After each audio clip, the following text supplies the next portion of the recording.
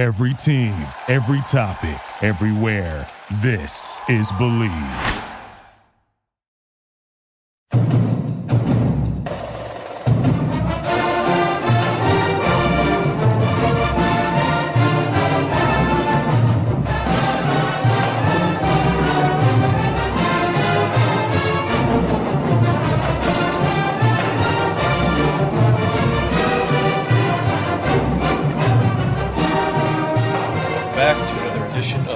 Podcast. I'm your host, Mike Broadbent. Joining me once again is my co-host, Richie Schneiderite, and Rutgers beat reporter, Craig Epstein.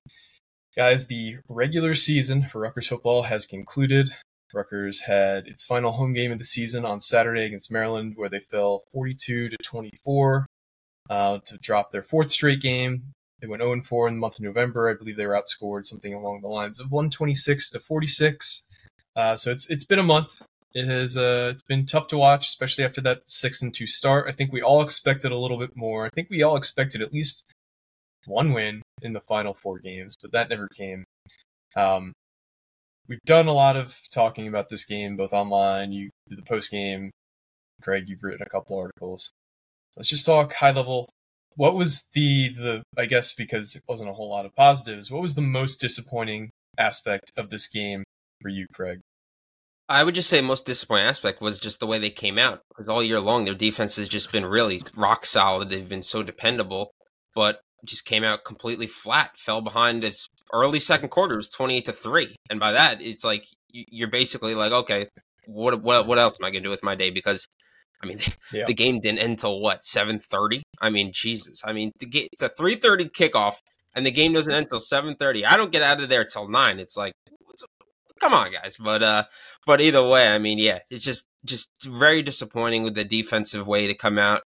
And yeah, like we talked about all season long, this team is not built to really come back from really any kind of deficit, to be honest. And the fact that they fell behind 28-3 before you really got comfortable on your couch, the game was pretty much over. I mean, credit to them, they did mount a little bit of a comeback in that second quarter. And if they came out of halftime with the ball, you have a chance to make it a one-possession game, believe it or not, but didn't happen, and Maryland pulled away, and that was it.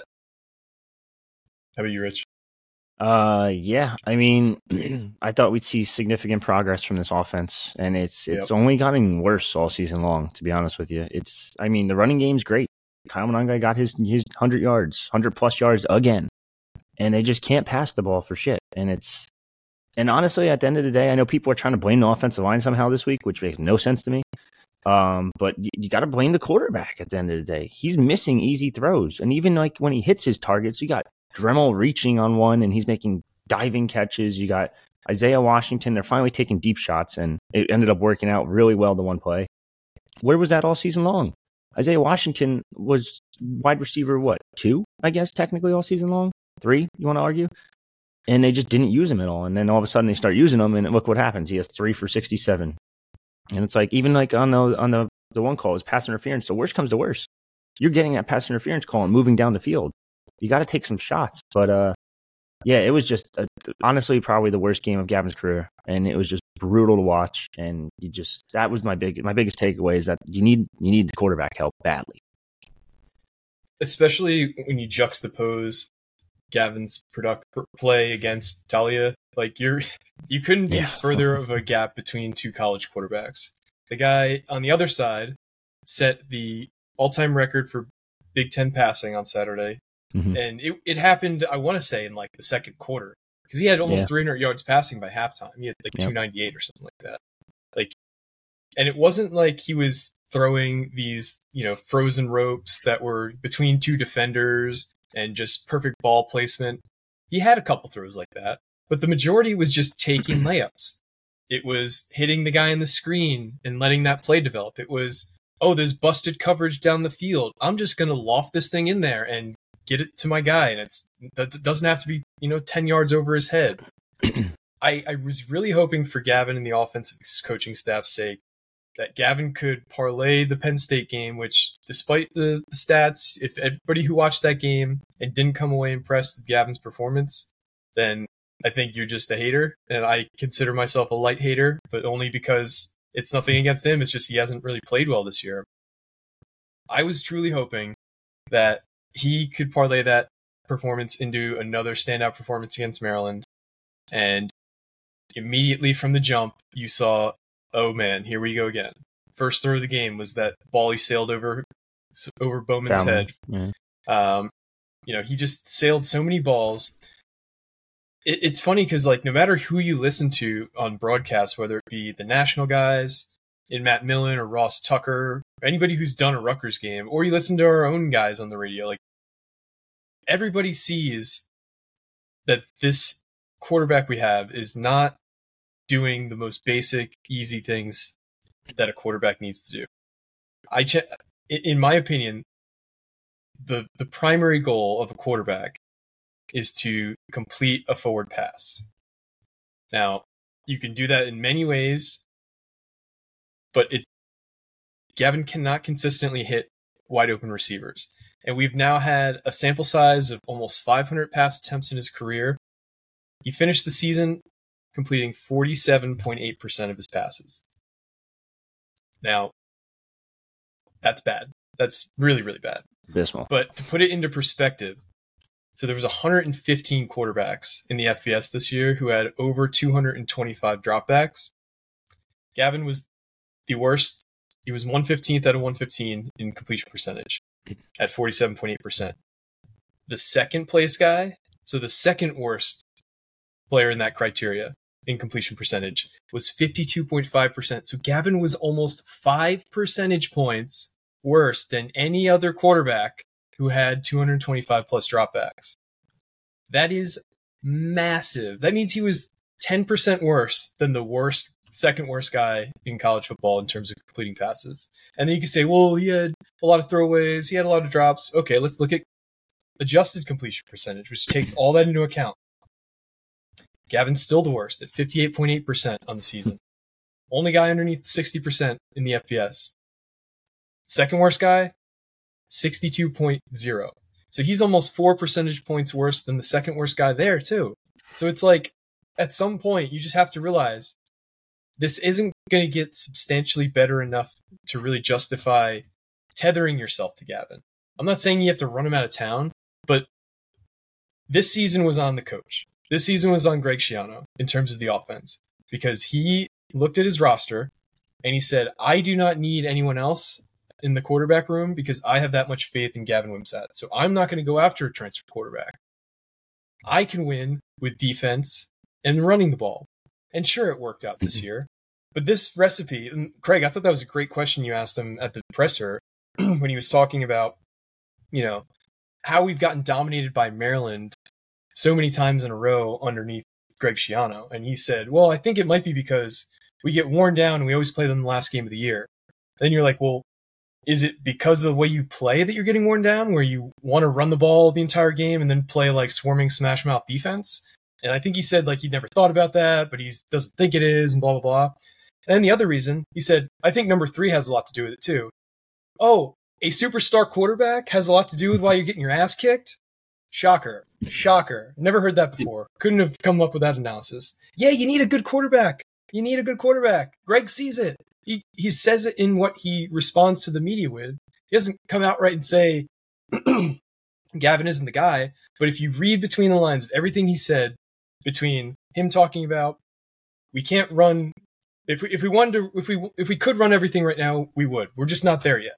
And he specifically mentioned screens. He specifically mentioned passing the ball a lot. Like, he's laid out all the breadcrumbs of how he really feels throughout all these pressers. You just have to go and read it. And this isn't some QAnon crap or something like that. And sorry for anybody who actually believed in that. But it's not like this coded message. You just have to like read what he says and then contextualize it. That's it. I know that was a long rant. I know we said we weren't going to go too deep on the game, but here I am. And we're 10 minutes into this. No, I mean, you're spot on. How do you not get a transfer after everything that you've seen this year? And it doesn't. You said it before on the boards. You don't need a lot of money for a guy that's just accurate. You don't need much of anything. Just it needs to be accurate. We don't need a superstar that could throw it down the field every single play. You don't need a I can't say it. I'm done. But yeah, there you go. But you don't need a superstar like that. You don't need the Big Ten's all-time passing leader. You need a Tanner Morgan type that fits Kirk's offense to a T perfectly, I don't know, maybe a Hudson Card, who everyone had an argument. He sucks. He's not better than Gavin Wimsatt. No, bullshit. He is, clearly. Like, it's insane.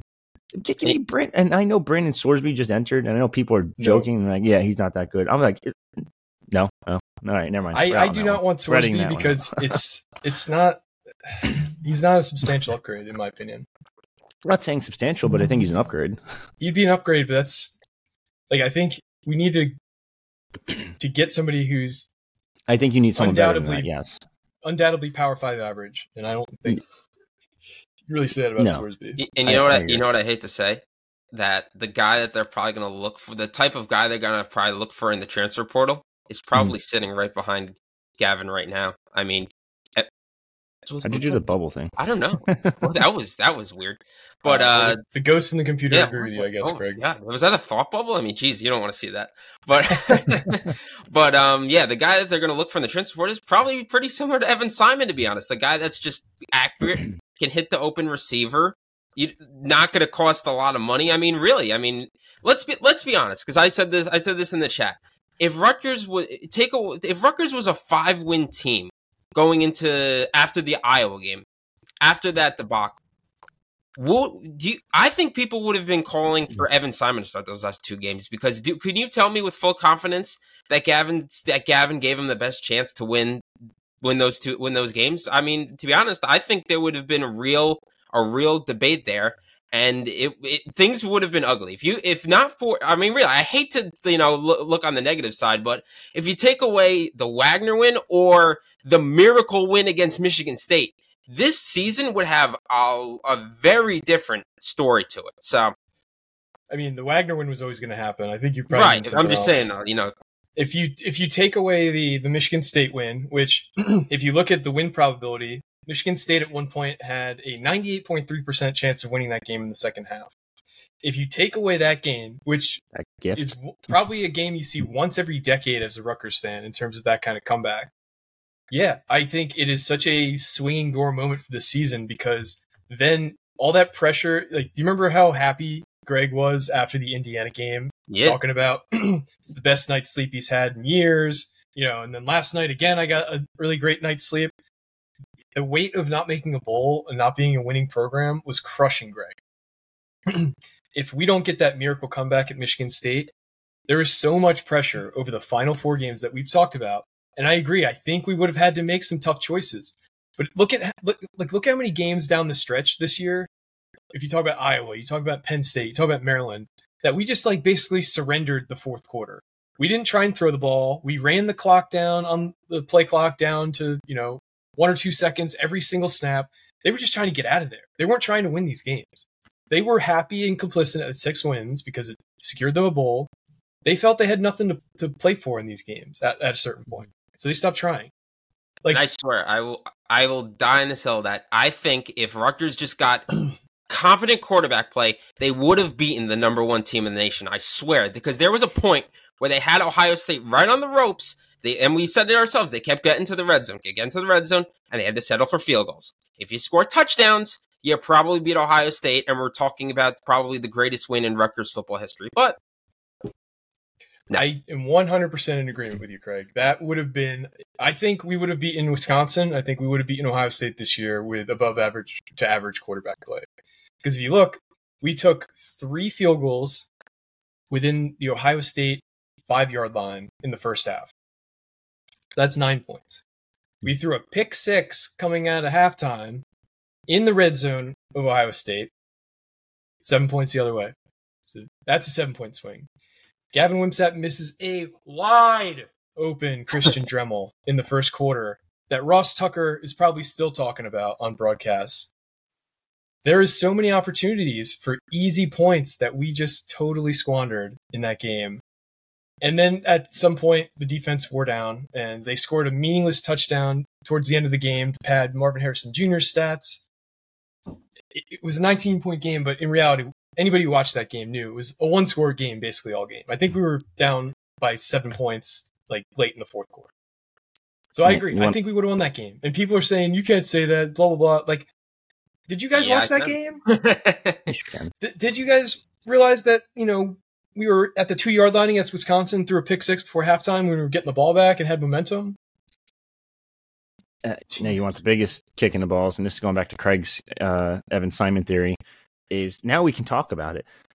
During camp, during spring camp, during training camp, there was a notable, high school coaches are allowed to watch the entire practices because they're trusted. They know they're not going to go out and say anything. I had one very notable high school coach. I'm not going to reveal who it is, but told me multiple occasions where Evan Simon was the better looking quarterback in camp, especially multiple times in spring. And it's like, did they kind of just hand Gavin the job? Yeah, they did, basically. And I don't know if it's an NIL factor or if it's just Gavin's more, don't get me wrong, he's the better dual threat of the two, but it's just like, ugh. This is not an isolated anecdote either. I had heard that from many different people that Evan Simon looked better in camp than Gavin Wimsatt. And this is coming from people who would know. I'm not going to say much more than that. But I would keep hearing that. It would be like, hey, so-and-so ran into this person, and they were saying that Evan looked really good in camp, and Gavin was still pretty, hit or miss. And I said, oh, that's interesting. File that away. And then you hear the same thing a week later. It's like, okay, this is good to know. At least we have a competent backup. He already was named starter at this point. But to not even give him a chance, and the only time he does get a chance in Wisconsin, what happens? 3 plays, 30 yards, and a touchdown. So I'm not saying Evan Simon is some kind of savior, but for all the people who said that, like, we have to wait and let a guy improve out of one side of their mouth and say we've seen enough from Evan, he can't do it, he's not a Power 5 quarterback out of the other side. I just don't get like the mental gymnastics you have to go through to really make that make sense. Yeah, I mean, I'll be honest. Both guys have their warts. Like Evan Simon threw a ton of interceptions last year, put the ball in harm's way, but he also was able to like complete some pretty basic passing concepts. So I don't know. I feel like it's easier to coach out bad decisions than it is to coach out you can't make that throw. Sorry, Craig. Yeah, and at the end of the day, I probably would have said going into the season, I feel like Gavin has a higher ceiling than Simon. But he was given a full season. Like, he was given his chance. And like you said, you went through the laundry list of stats. Like, it's just horrible. Like, there's no other word to describe it. So if Rutgers, I've said it before, but if Rutgers at least has to give him some kind of competition going into next year. Because if they're not, it's really just negligent. Because whether you want to go into the portal and find a quarterback, like you said, you don't have to go out and find Bo Nix or Michael Penix Jr. Just find a competent guy, or even give AJ Cerise a shot. Because honestly, I know he's young. I know that develop. But if you're telling me that AJ Cerise can't be, like you said, Gavin during training camp wasn't exactly laying it up. If AJ can't beat him out looking like that, I'll be a little concerned, to be honest. Well, here I wrote a post about this on the board. It's the quarterback conundrum now. So we have a month until the bowl. It's probably going to be pinstripe. It might be a different one, but regardless, we have about a month between now and when we're going to play the bowl. We get 15 practices, I think, for the bowl game, right? Right around there. Yeah. So obviously it's a great developmental time. Greg has said how important that is. Even more important than the bowl game itself is having those 15 practices. And it's a great recruiting tool, blah, blah, blah. It's kind of like everybody's excited. Everyone's healing. It's kind of like a mini training camp. Now, the transfer portal opens next week. It's already open for FCS players. A bunch of really good players have already entered. Grad transfers, all that. Grad transfers. You have to evaluate your roster, prepare for next season while you're still preparing for this season. It's a very, very strange position to be in because you've seen some offers go out already to defensive and offensive linemen. You need to make the decision fairly quickly. Are we going to go after a quarterback or not? Because if you wait until after the bowl game, the majority of the guys who entered will already have found a new home. And you can't put yourself in a position where you're just scraping the bottom. You have to do a honest look in the mirror. And then if you decide what most fans or most rational people would think after watching the season, that we probably should get somebody else for competition's sake at least, if not to come in and start next year, you have to start recruiting these guys like now, and you have to bring them to practices and recruit them while you're also kind of like trying to keep everyone else on the roster happy, like Gavin and Johnny and Evan Simon. Evan's probably going to leave, and that's not from any kind of inside scoop or anything like that, but just logically he's probably going to leave. How do you balance that? And is Schiano going to get to the point where he doesn't really care what consequences it has because he knows it's for the good of the team? Does that make sense? Like, it's a really awkward position to be in, but it's one that, like, you got to rip the Band-Aid off. You got to be the big boy in the situation. You got to be the dad. Yeah. You got to say, listen, I bought you this new car. You crashed it already. We're going to take the keys away from you. You can't be driving this anymore. That's what he's got to do. It sucks. It's unfortunate, but he's got to go out and recruit a quarterback at the same time of coaching Gavin and trying to get him better. I don't know how it's going to go over on the team or how it's going to go over with certain people, but that's just where we're at this point. It's going to be interesting because, like, if you do go after a quarterback, like, imagine Gavin walking off the practice and says, "Hey, who's that guy? You want to help recruit him?" No, don't. Yeah, he's a 24-year-old Walter Payton Award-winning quarterback from New Hampshire. He's good. He's the next Johnny Langan. Don't worry about it. He's stopping by to say hi. Yeah. Jeez. And there's some good ones in the portal too. Like there's some really good ones already. Like the New Hampshire kid Brosmer. Max Brosmer. He led the FCS in passing this year. The Holy Cross kid that you've mentioned multiple times in the portal. Yep, he's arguably the best dual threat in the FCS. And you've seen a lot of guys like Max Rogers. I think his name is. We're not going to land him. Will Rogers. Will Rogers. I'm sorry. Will Rogers, the guy from Mississippi State. He's got like 12,000 career passing yards. Max Johnson from A&M. Yeah, like. Some of these guys, Rutgers is just not going to land. Like, they're not even going to stand a chance. But there's plenty of guys who we will have a chance with that we should probably reach out to. No, I get the money and the starting thing, but you can't tell me with all the guys that are going to hit the portal, not one of them would like the opportunity of potentially starting for, basically a middle of the pack Big Ten team. I got to believe there's somebody out there that would jump at the opportunity. Yeah, for sure. Crazy. So we've kind of rambled here. I do want to talk about some season-long perspective things. Let's start with positives. I'll name one, then we can go around and I'll talk about positives, kind of like what we're thankful for. I'm going to take the low-hanging fruit. The biggest positive of this season by far, Rutgers made it to a bowl. It accomplished its primary objective of the season, which was making a bowl game.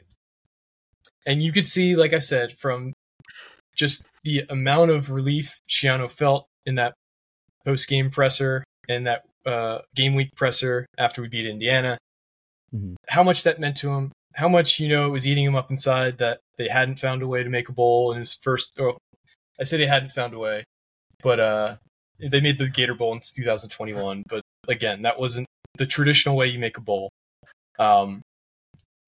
This was just such a huge it's such a huge developmental point for the program because of those extra practices. You stack those up and you get basically like an extra year of training for every class if you make a bowl every year, because they're getting those. If the average senior went to a bowl every season, they'd have 60 additional practices that they've had while at Rutgers, which means they've had 60 extra practices to get coached up, learn new parts of the playbook, because you can't install additional portions of the playbook during the season. Maybe you can during the bye week, but most of the season is about individual game prep and maintenance, like staying healthy. You can't really even if they wanted to bolt on additional portions of Kirk Soraka's playbook, you can't really do it because it's too much to both prepare for a team and also to say, hey, we're going to run these 3 new concepts this game as well. You really need everybody to be on the same page. There's just not enough time in a week to kind of go through that. So you have the ability to beef up the playbook. And if you do that for 4 years straight, you're really going to have a whole team that has the playbook down pat. I know, didn't Kirk Soraka say it takes 3 years to get his playbook down? Which is wild. Wild. I don't believe that. I feel like that's a bit of coach speak, but still, say that is the case in the off chance it is. Gavin. having these bowl game practices to help accelerate the learning of the playbook is huge. Rich, what is a positive that you took away from the season? I got a couple actually, but I'm going to stick with just this one. I thought Harris Simiak's defense was just beautiful, and it kept him alive in so many games. Yep. The pass rush, maybe not as much this year as it was last year, but overall, the defense as a whole was just phenomenal. The secondary was great. The linebacker core, when fully healthy, was great. Even when they lost arguably their best player on defense, they still played pretty damn well.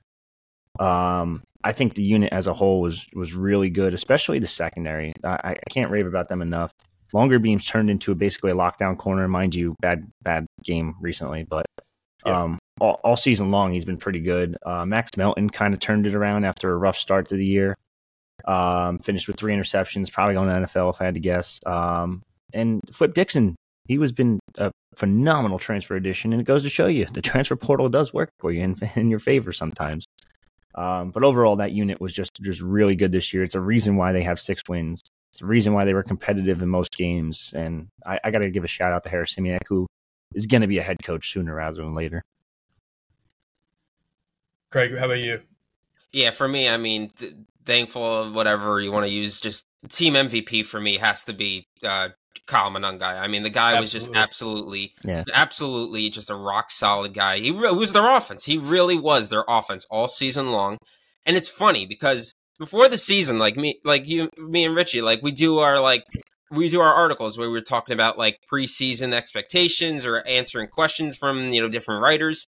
And you go through, and we went through we were talking about Samuel Brown after the freshman year he had, how excited we were to watch him, Gavin getting ready to potentially take the next step, those type of things.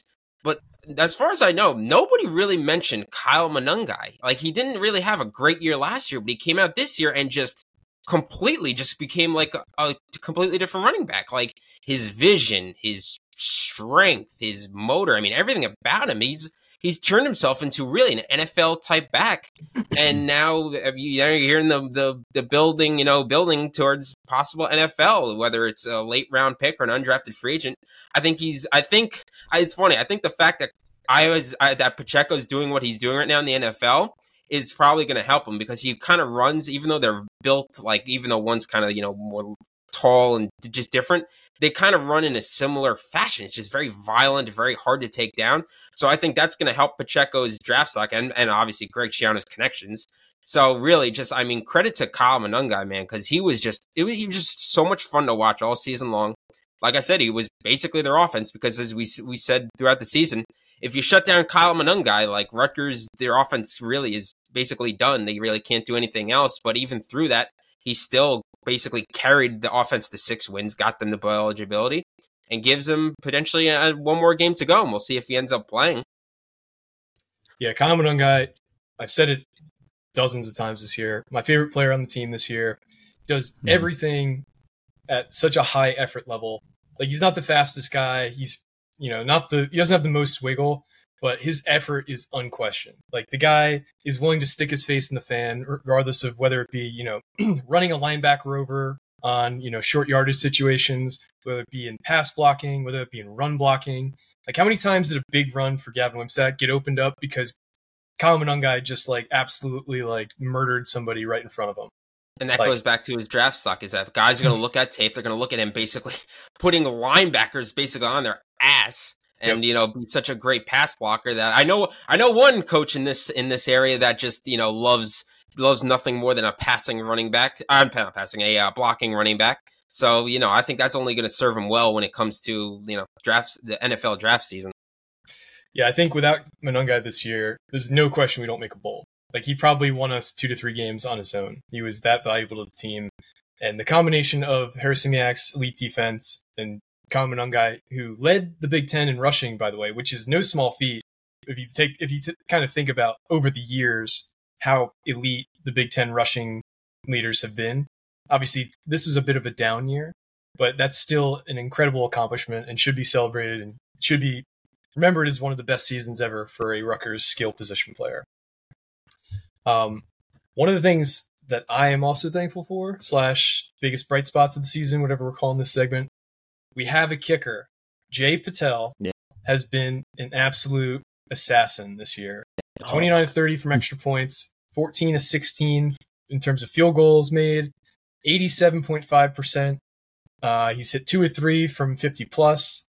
He's only missed, like I said, 2 field goals on the entire season. We have a kicker. It is locked in. We have a kicker now for the next 3 years that we can 100% rely on.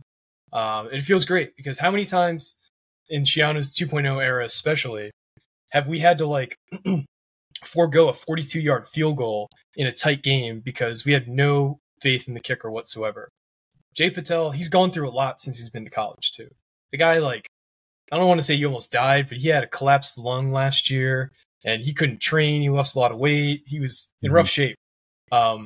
Came back and just picked up right where he left off. He was a guy that, everybody was talking about as like one of the best kickers in the country.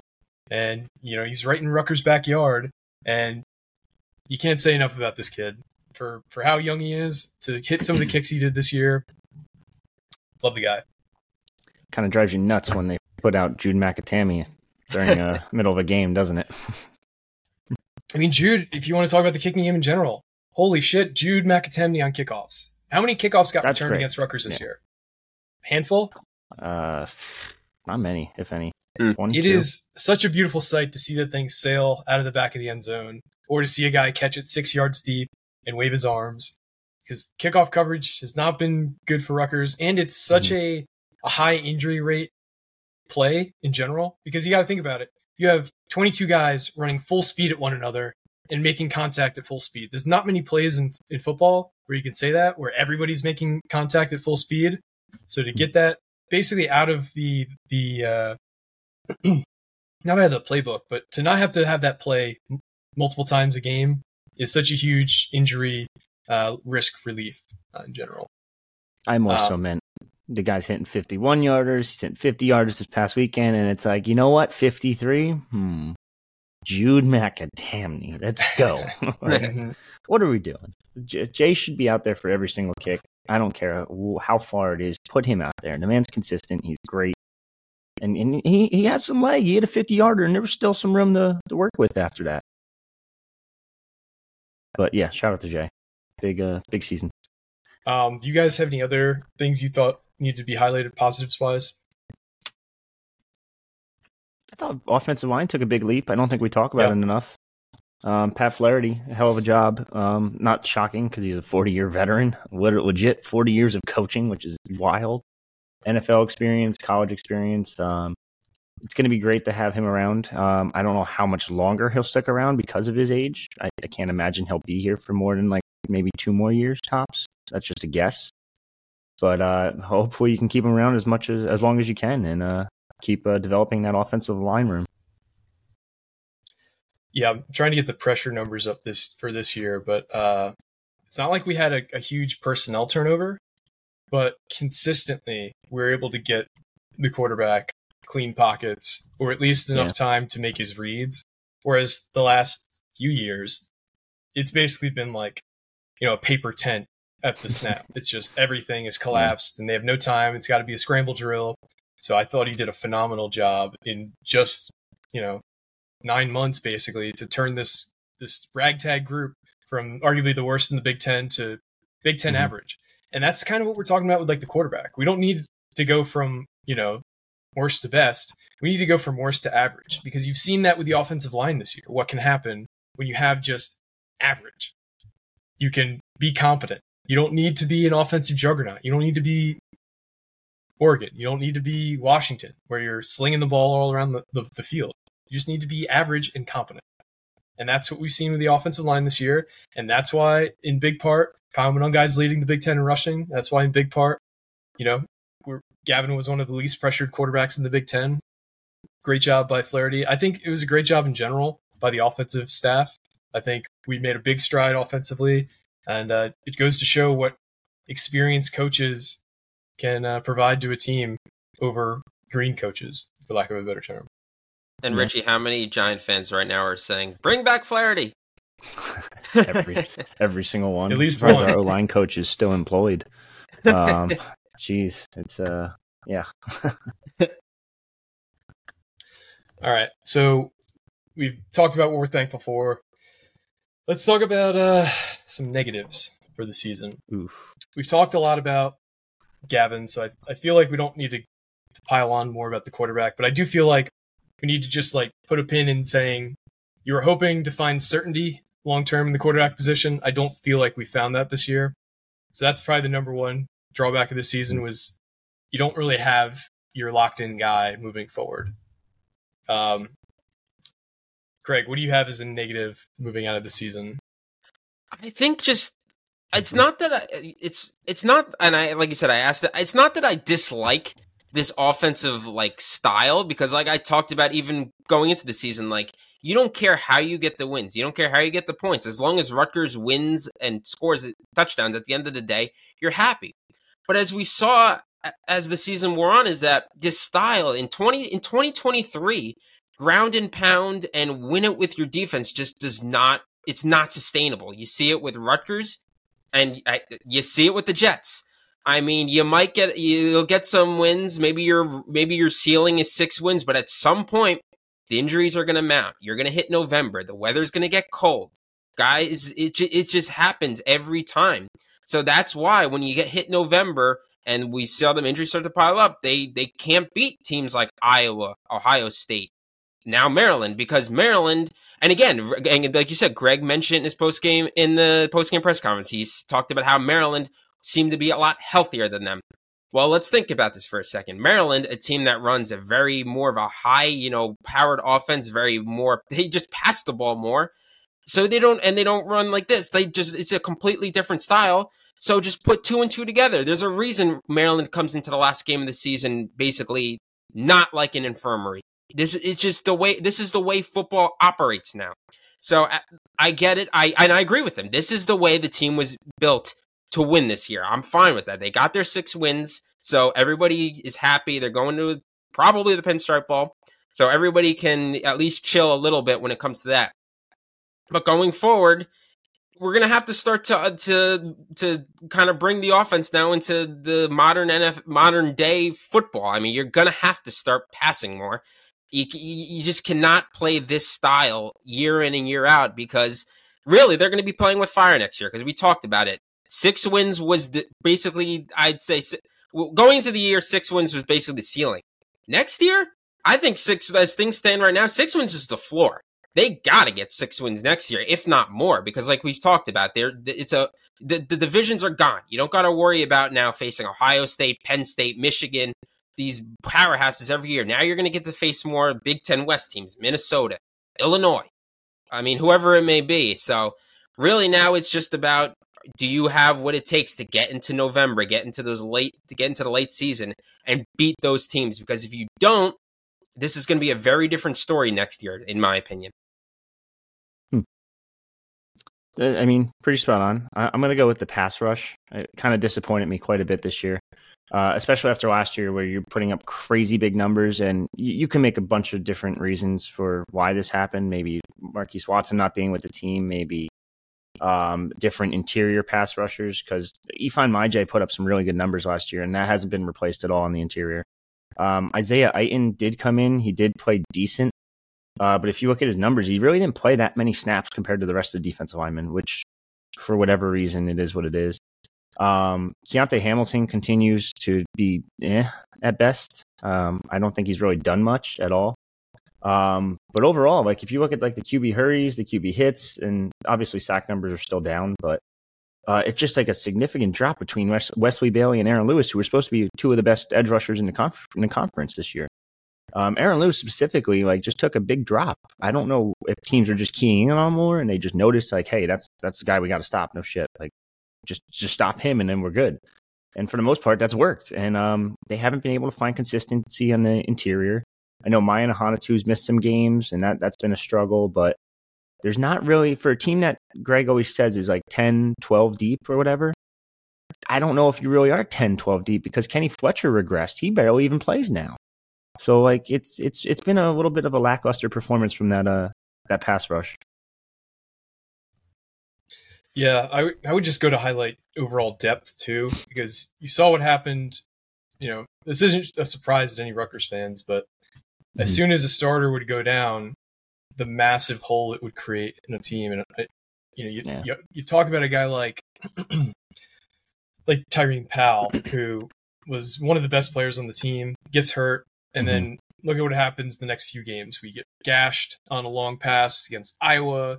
We get gashed for a few long passes against Maryland in terms of tight end usage. Penn State has 2 really good tight ends that were doing kind of whatever they wanted at points in that game. So the depth still is not there. And that really kind of got exposed down the stretch, which kind of makes you think, like, do we need to find a different strategy if we know we're going to be playing shorthanded?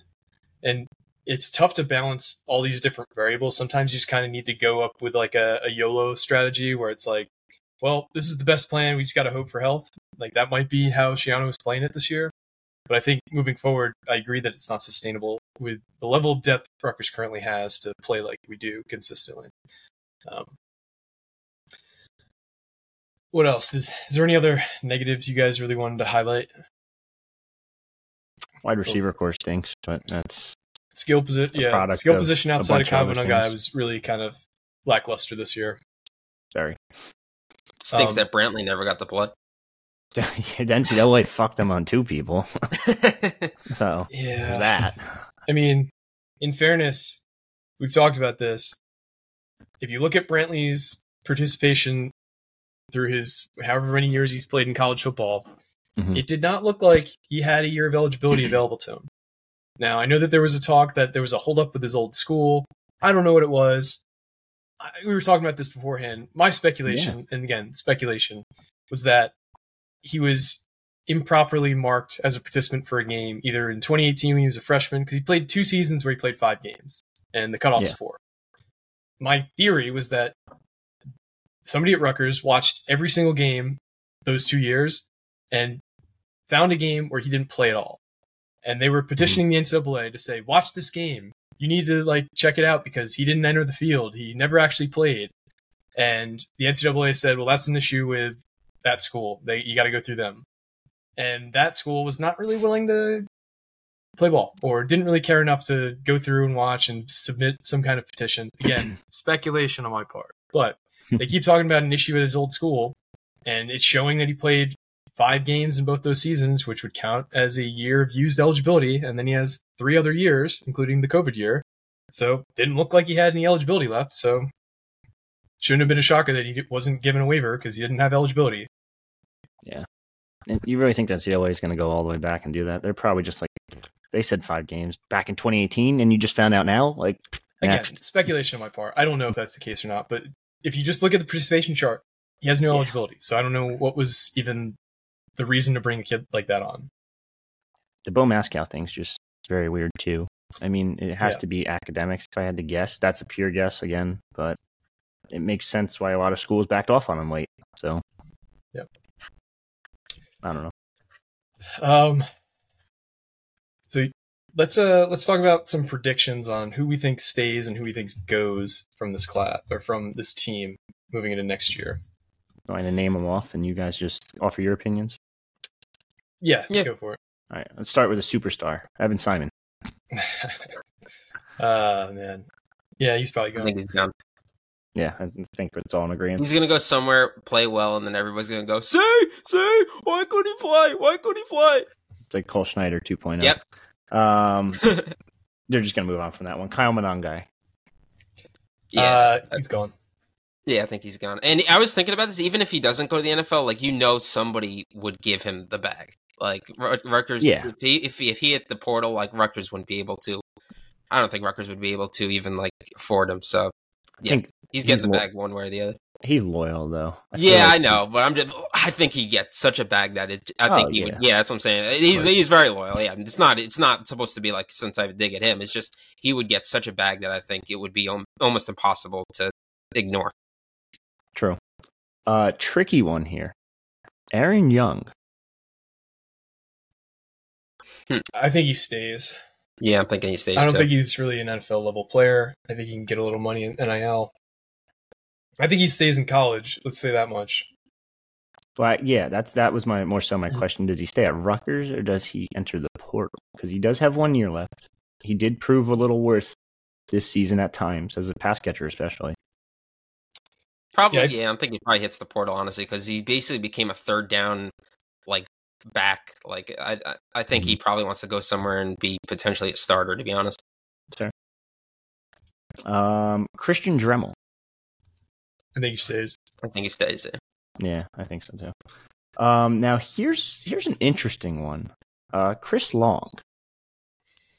I mean, we had heard rumblings of him not being happy before he got ruled out with an injury for the year. Yeah. So that would not surprise me at all if he ended up leaving. All right, that's an intriguing one. No tight ends really because they're out of eligibility. The other two are sophomores, so it doesn't matter. I don't think. Mike Chifani. He already transferred twice. I have no read on that situation whatsoever. Yeah, he already transferred twice. I just can't see him leaving the third time. Yeah, I'll say he stays. Brian Felter played himself into a nice little spot there. Well, is it enough to maybe say, hey, maybe I'll go somewhere else? I mean, I think he could stay because he could probably, like you said, he had a good year. He could compete for a starting job. I think. Yeah. I don't know. Given what offensive linemen fetch on the portal market, that's true. I don't think he's going to have a huge market, but I don't know. I could see him testing the waters because he's probably going to be a grad transfer at this point. So you would think probably, right? 1, 2, 3, 4. Yeah, probably. Holland Pierce. Some options there. I think he should stay another year. Mm-hmm. Does he stay another year is a different question. I think I'm leaning yes, but that one's tough. Yeah, I kind of feel the way you feel about Giovanni. I could see him testing the waters and seeing what he gets out there on the market. Former transfer, Aaron Lewis. I'm thinking he didn't have a great year, so I could see him honestly staying and trying to boost his draft stock again. That's just who'd you say? Opinion. Sorry, I didn't hear you. Aaron Lewis. I think he stays. But he will be one of the more sought after players in terms of the poaching market on the Rutgers roster. Mm-hmm. I just don't know if he would leave the portal again or go to the portal again.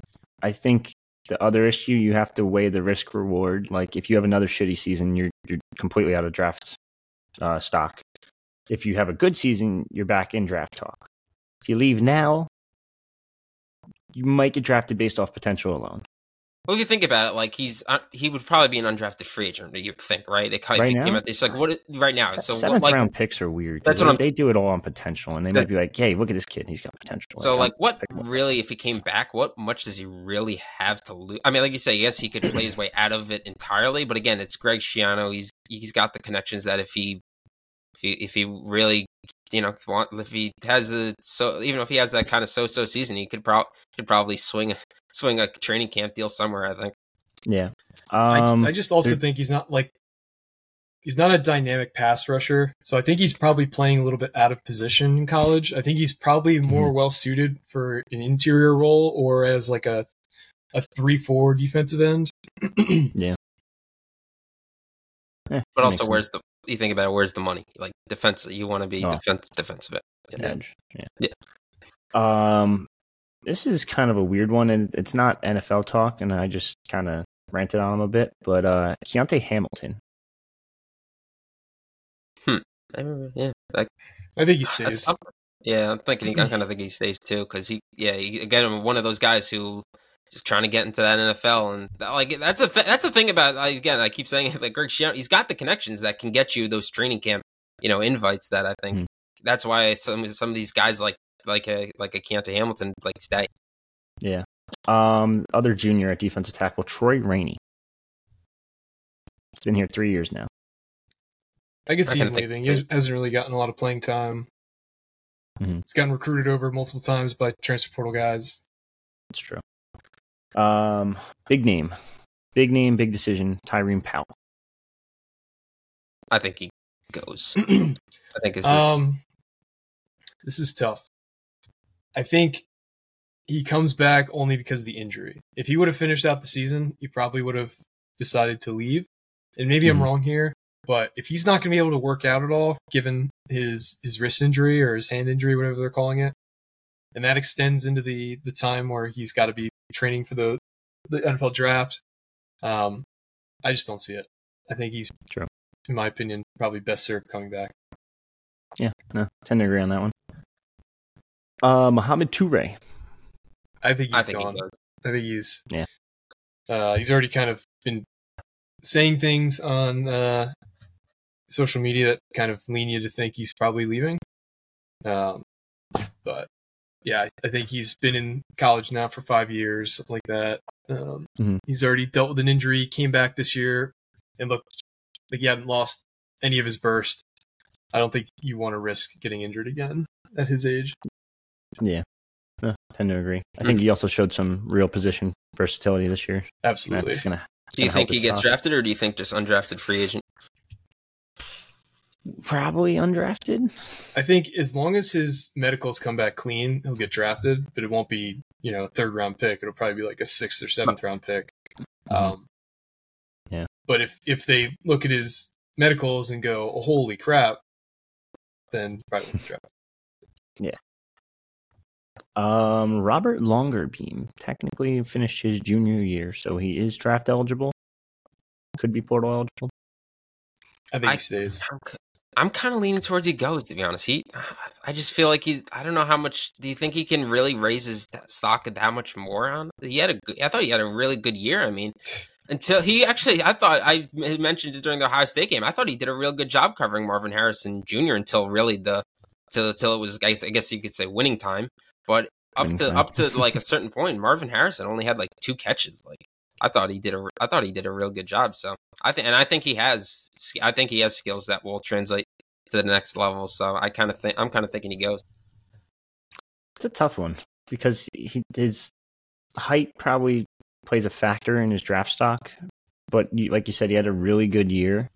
If he comes back, plays CB1, could have a really, really good year and improve his draft stock a little more. But yeah, that's an interesting one. Max Melton. I think he's gone. Yeah, like at this point, if he stays, like then it's just like, what are you doing? I think we're all in agreement on that one, especially because he kind of improves his draft stock later in the season after some nice balls, nice interceptions, I guess. Especially yesterday. Yesterday was a beautiful pick. Eric Rogers. I think he stays. Yeah, another year makes sense, especially as a DB under Schiano. There's really no reason to leave, and he would be CB1 if both of those guys left, which is a little concerning, but that's why I think they'll probably hit the portal for that. But Flip Dixon, weird scenario. This is probably the toughest one on the whole team. Yeah, I think if he did leave, he would be a draftable player. Now, I could see him as an undrafted free agent. I think at points he was the best player on the team on defense. I think it kind of oscillated between him and Tyreen Powell throughout the year. So 1A, 1B, kind of choose who you think's better. There were like games. Do you remember there were games where he would like take over a quarter? He'd get an interception, he would get a tackle for loss, he would force a fumble. This is all in like this really confined space. He can take over a game as a defender, which is not really something you can say about many safeties. He did have some bad moments too. Thinking specifically of that wide open touchdown in the Indiana game to Cooper. But it was overwhelmingly more good than bad. So I don't know how much more he could raise his stock right now, especially given I think he's in his 5th year, if I had to guess. That's a good question. He's been in college at least 4 years, is the point. I know that.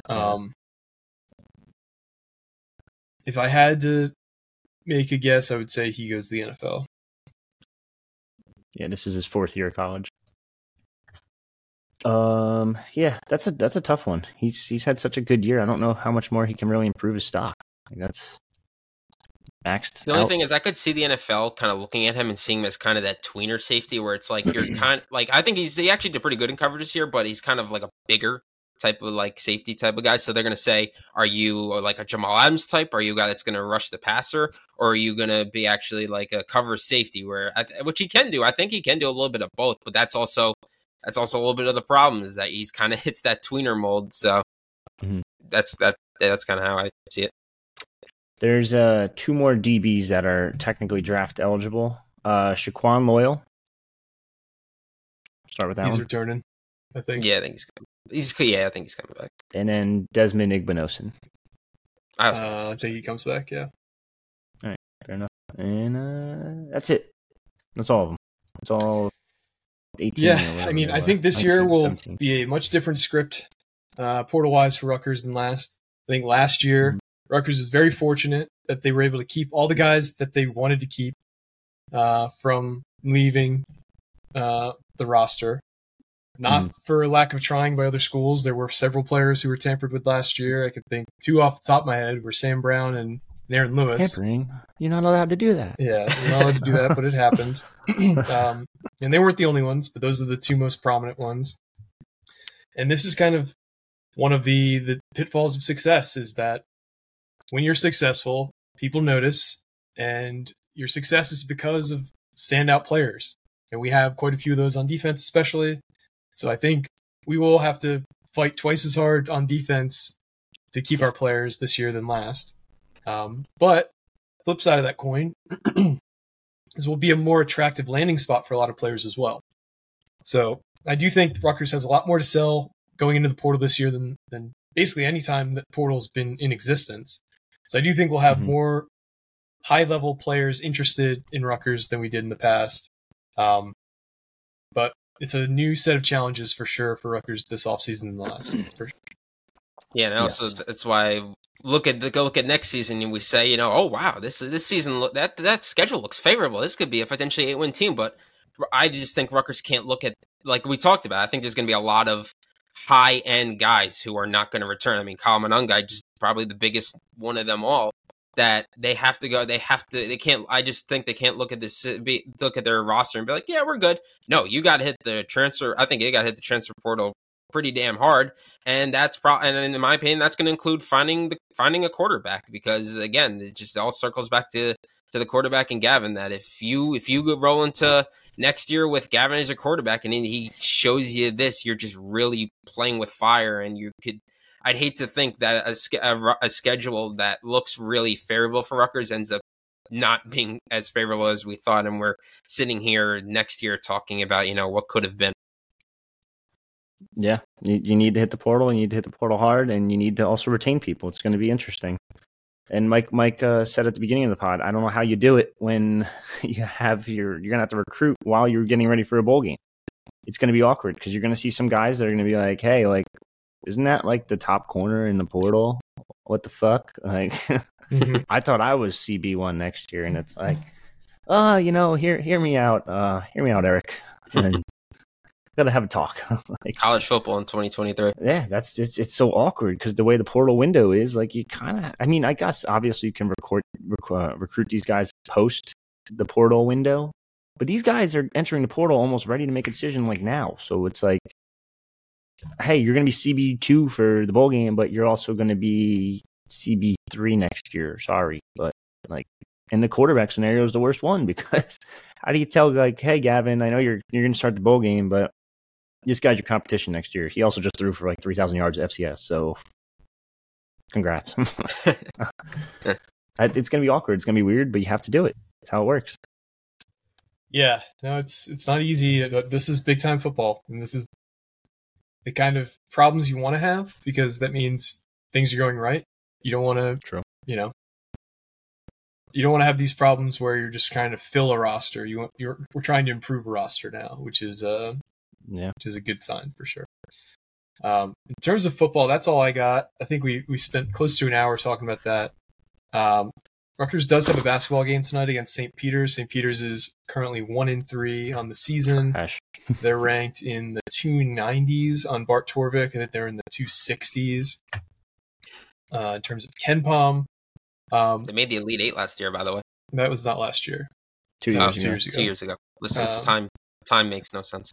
Yeah, flat circle, blah, blah, blah. But yeah, everybody knows St. Peter's from that Elite Eight run, but that was 2 years ago. This is a game that Rutgers should dominate. They're 14 or 15-point favorites, depending on the book you're looking at. And there were some rumblings on Twitter from a lot of different people that we might see a long-awaited familiar face on the court tonight in Mawat Mag. Ooh. So stay tuned for that, because we could see the guy we've been waiting to come back for a while, and it would make sense to get him in a game against an inferior opponent for a big-time matchup against Illinois on December 2nd. I was about to say Shiano, but Peichel has said anytime he's been asked really about Watt Mag, it was that it's all about his comfort level and nobody's going to rush him back onto the court. And it's just about when he is ready to come back. To me, that signals he has been cleared by the medical staff, and he's talked about how his recovery has gone ahead of schedule all off season. And Richie, you could attest that it's very anxiety inducing coming back and playing a sport after you've injured your knee. Did you tear your ACL playing basketball? I did both during basketball. So one and then I another. imagine you talk about this better than most about how weird it must be, doing those same movements that hurt your knee the first time. It's scary because like your first jump, you're like, oh my God, I landed perfectly. All right, I'm good. I think I'm okay. And then like the next one, you might not even like do anything to it, but you just get like nervous again. And then like you might tweak something else like a little bit and be like, okay, wait a second. Is that okay? I don't know. Like, and you freak out. Like it's nervous. It's nerve wracking. To talk about what it feels like though, we don't have to do a whole segment on this, but like, you do the recovery and obviously that's painful and it sucks and whatever, but what does your knee actually feel like? What is the difference in terms of just sensation when you're, doing athletic things with a new ligament in your knee than when you previously had it? Yeah, I don't have the same training staff that they have, sure, obviously. So it's weird. Like it feels like there's a lot of tension on your knee and it's just very tight muscles and stuff. And like it's honestly just when you first jump, like you're like, holy shit. I used to be able to like, for me personally, I was in high school, so I had like the peak of my athleticism. I used to be able to he would have played basketball. I would have been D1. Yeah. First team all state. Rutgers, Newark, maybe Rutgers, Camden, whatever the D3 one is. But yeah, no, like I used to be able to dunk a tennis ball, and then I go to jump, and I'm like, yo, I think I can touch net. Like, and it's crazy. Now I can almost touch rim again, but it's hard. Like you have to build it back, and now I'm talking 6 years, 7 years later. Actually, it might be longer than that. It's been like 10 years. Jesus. But yeah, no, it's like a sketchy feeling because you don't know if your knee's going to hold up when you land. And personally, mine was landing on someone's foot and my entire knee popped out. And when my knee popped out, it drags the muscles with it, and or ligaments with it, and that's kind of what happened. And then the second one, I did the same thing, but I was an idiot and tried to pop my knee back in by myself, and my kneecap cracked in half. So I have 2 screws in that one, so that's pretty fun. And I still play basketball though. So I'm like any other hooper out there. I love the game. It's just a flesh wound. No, dude, I going home after that. Some fucking Lethal Weapon shit from Richie. Wild. It's sorry. But yeah, no, it is a sketchy feeling. Everything's just tighter. Like it's just like a tight muscle around your knee, and it's like almost like you have like one of those restriction bands that like you ever see those like jumping techniques that they have like that waistband that's like on your ankle and on your waist. Yep. It's like one of those is just like permanently on your leg, and it's like whoa, like I need to get like back into the movements and stuff. So if he does play, I don't expect him to go crazy, especially with the way he plays. He's super aggressive, super defensive. I don't think he's going to be the same Watt Mag to start, but I do think he can get back to that by probably mid-season or around there. Yeah, it's just a lot of intensity he plays with. That's why it's a little tougher for him, I feel like. Yep. All right, guys. So, we really appreciate you joining us. We've gone through a lot today. We've made it through football season. It was a standout year for a lot of different reasons. Overall, good year. Some complaints, more good things than bad. I know sometimes it doesn't feel that way, but we also have dealt with a month straight of losing, and so it's tough to stay positive in those moments. But going back and kind of being retrospective about things definitely helps. And I want to thank everybody who's liked and subscribed and who's donated during our live shows. You guys are awesome. We really appreciate each and every one of you. We don't take any of you for granted. So for all of you who are listening, if this is your first time listening or if this is the 231st, for me and Richie and Craig, this has been another edition of the Net Report Podcast, signing off.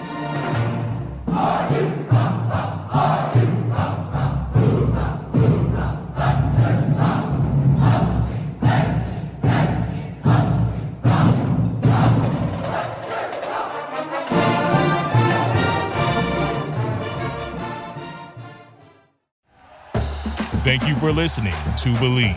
You can show support to your host by subscribing to the show and giving us a 5-star rating on your preferred platform. Check us out at Believe.com and search for BLEAV on YouTube.